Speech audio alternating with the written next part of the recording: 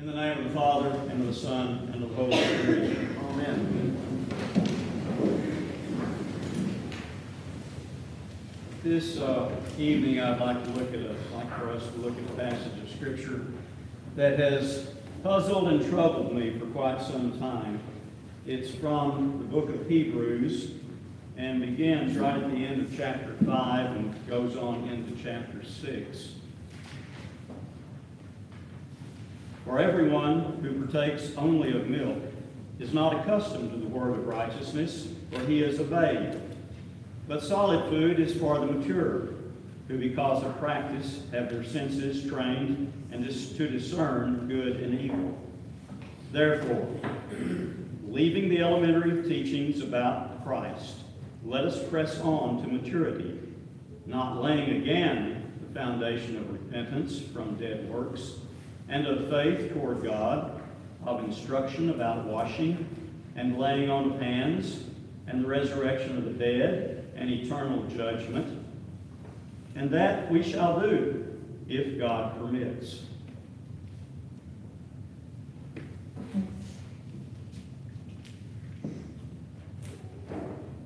The writer of Hebrews starts this passage we read talking about milk for babes, meat or solid food for mature people. It's the same image that Paul used in one of his letters. Mature Christians need the meat. Immature Christians, new Christians, need milk. Then he goes on to say something that is very strange to me. He wants us to leave the elementary teachings about Christ and press on to maturity. Then he lists those elementary things that we ought to leave in order to go on to maturity. Repentance, faith toward God, washings, I'm presuming that means baptism, laying on of hands, resurrection of the dead, eternal judgment. Leave these? I mean, these are the very foundations of our Christian faith. Can you see why I'm a little troubled here? I kind of think I know what he's talking about, though. The church I grew up in, one of the things that was preached over and over and over and over was what process we go through in order to come into the church. And it was kind of a finger exercise that they played on this thing. Believe, repent of your sins, confess your sins and confess Jesus as Lord, and then be baptized. This was almost always the sermon that was preached. Even when the preacher was preaching about something else, it always morphed into this particular thing. Every sermon, over and over. And as a child, I remember listening to these sermons and looking around the church and thinking to myself, all of these people, they've all been baptized into this church already. And in my childish wisdom, I thought to myself, there are a few of these people here that have been baptized members of this church for at least 100 years.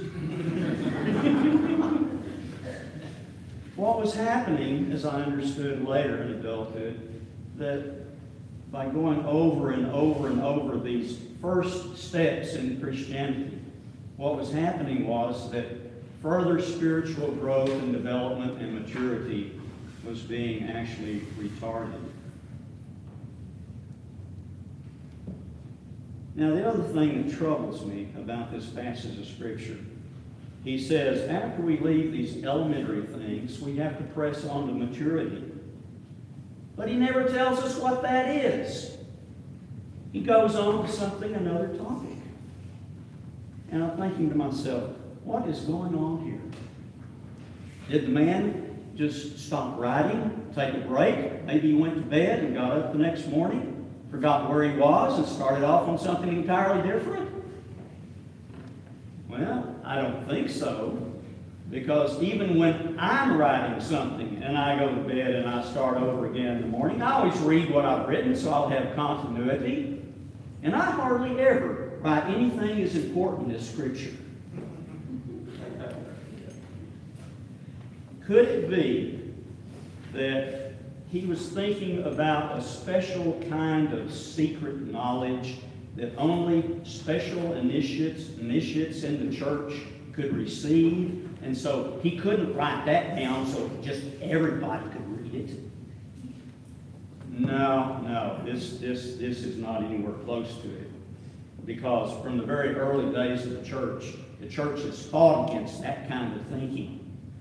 Even in Paul's letters, he fights against that kind of thinking, and especially on into the second and into the third century. This is a big battle and big struggle in the church that no, the gospel is for everyone, and there is no private, secret knowledge that has to be gotten some way. Now there's something else. And as I looked at this, I thought to myself, what in the world in our spiritual development could be more important than things like faith and repentance and resurrection? What could be more important than these things? I only came up with one thing. Love. Yeah, love. So why didn't he just say something? Say so. Simple enough. Love. Describe love. Define love. Everybody knows what love is. Well, maybe. But do we really know what love is? Can we really describe love? Ask any teenager who has fallen in love for the first time. Describe what love is. What are you going to get?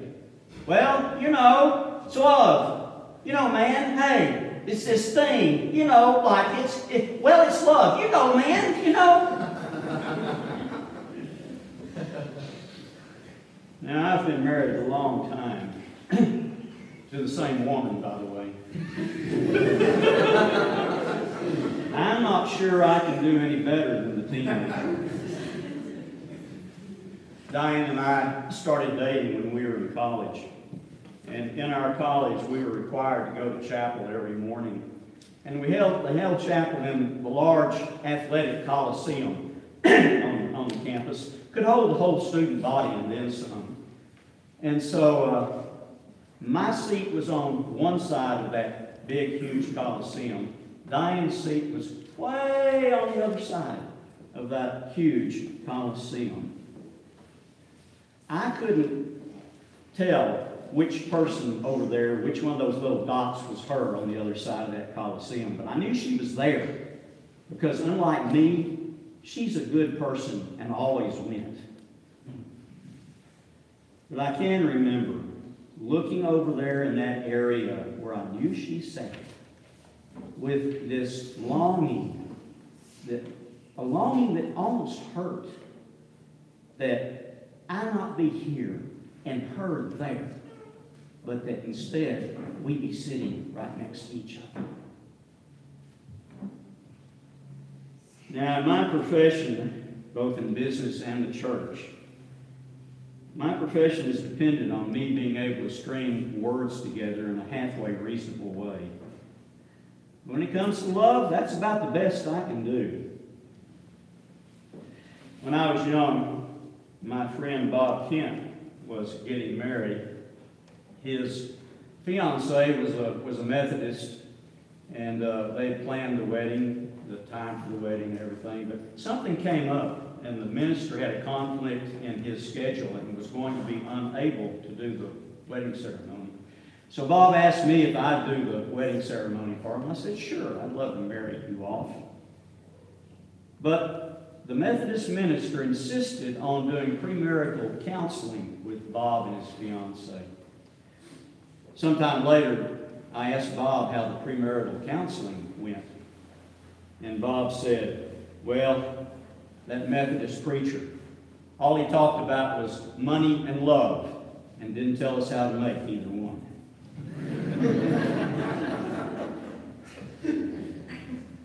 Talking about love, it's difficult. Trying to define love, describe love, it's tough. And I mean, we're still on romantic love, for crying out loud. We haven't even gotten to divine love yet. So let's make the leap.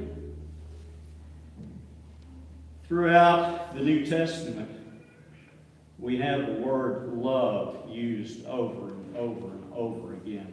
Take a look at the concordance. Concordance is a list of all the words that are in the Bible and where they're found. A big book, like that.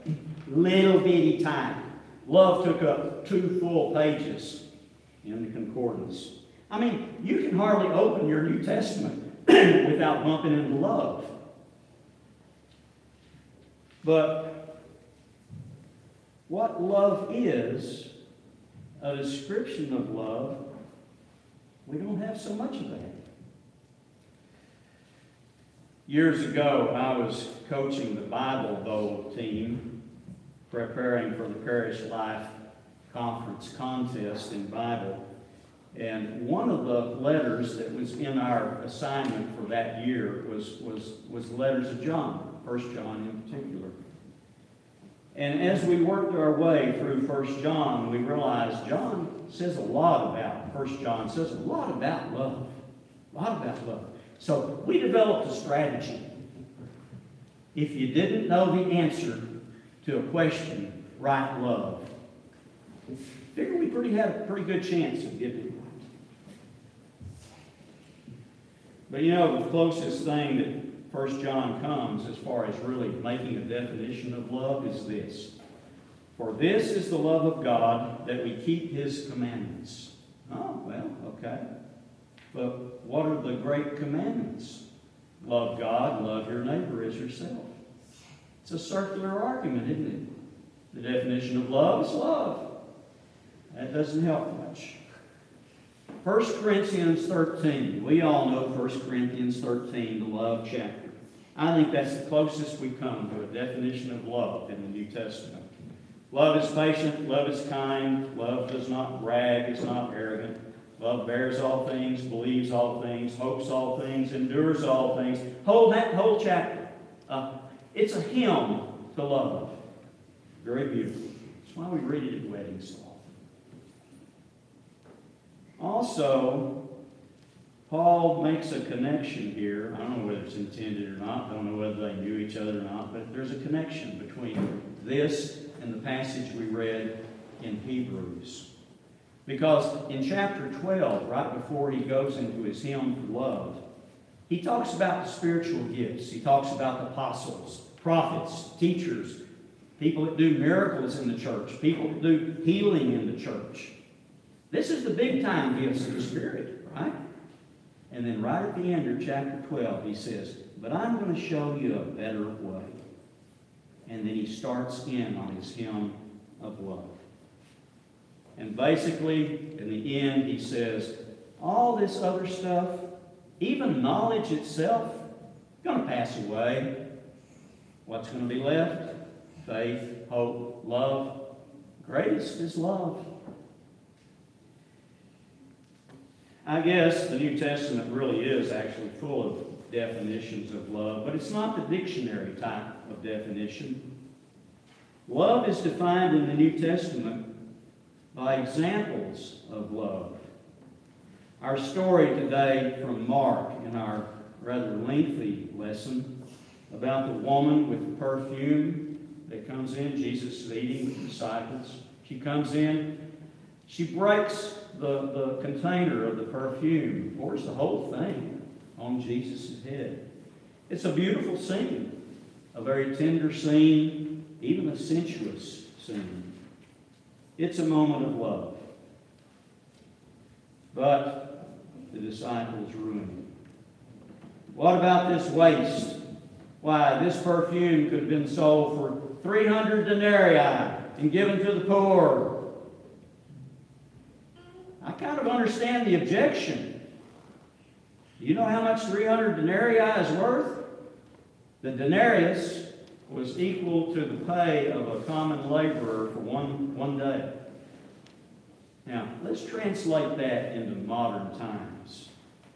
If we take the minimum wage, I think it's still $7.50, federal, I think it's $7.50. We multiply that by 8, we get a daily wage of $58.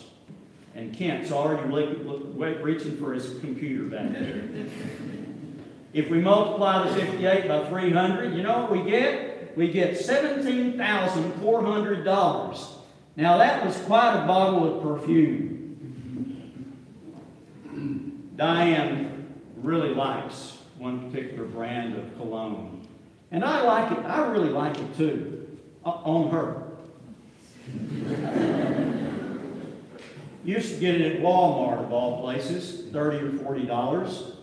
Then Walmart quit carrying it. Couldn't find it anywhere else. Finally found it online. It was a bit cheaper. I looked here recently. It's now costing $345. I have a feeling when she runs out of her cologne, we may not be getting any more. We'll see. At least it's not 300 denarii or $17,400. The disciples complain, "Why all the waste? Could have sold this, given it to the poor." Jesus says, "Leave her alone. She's done a beautiful thing for me."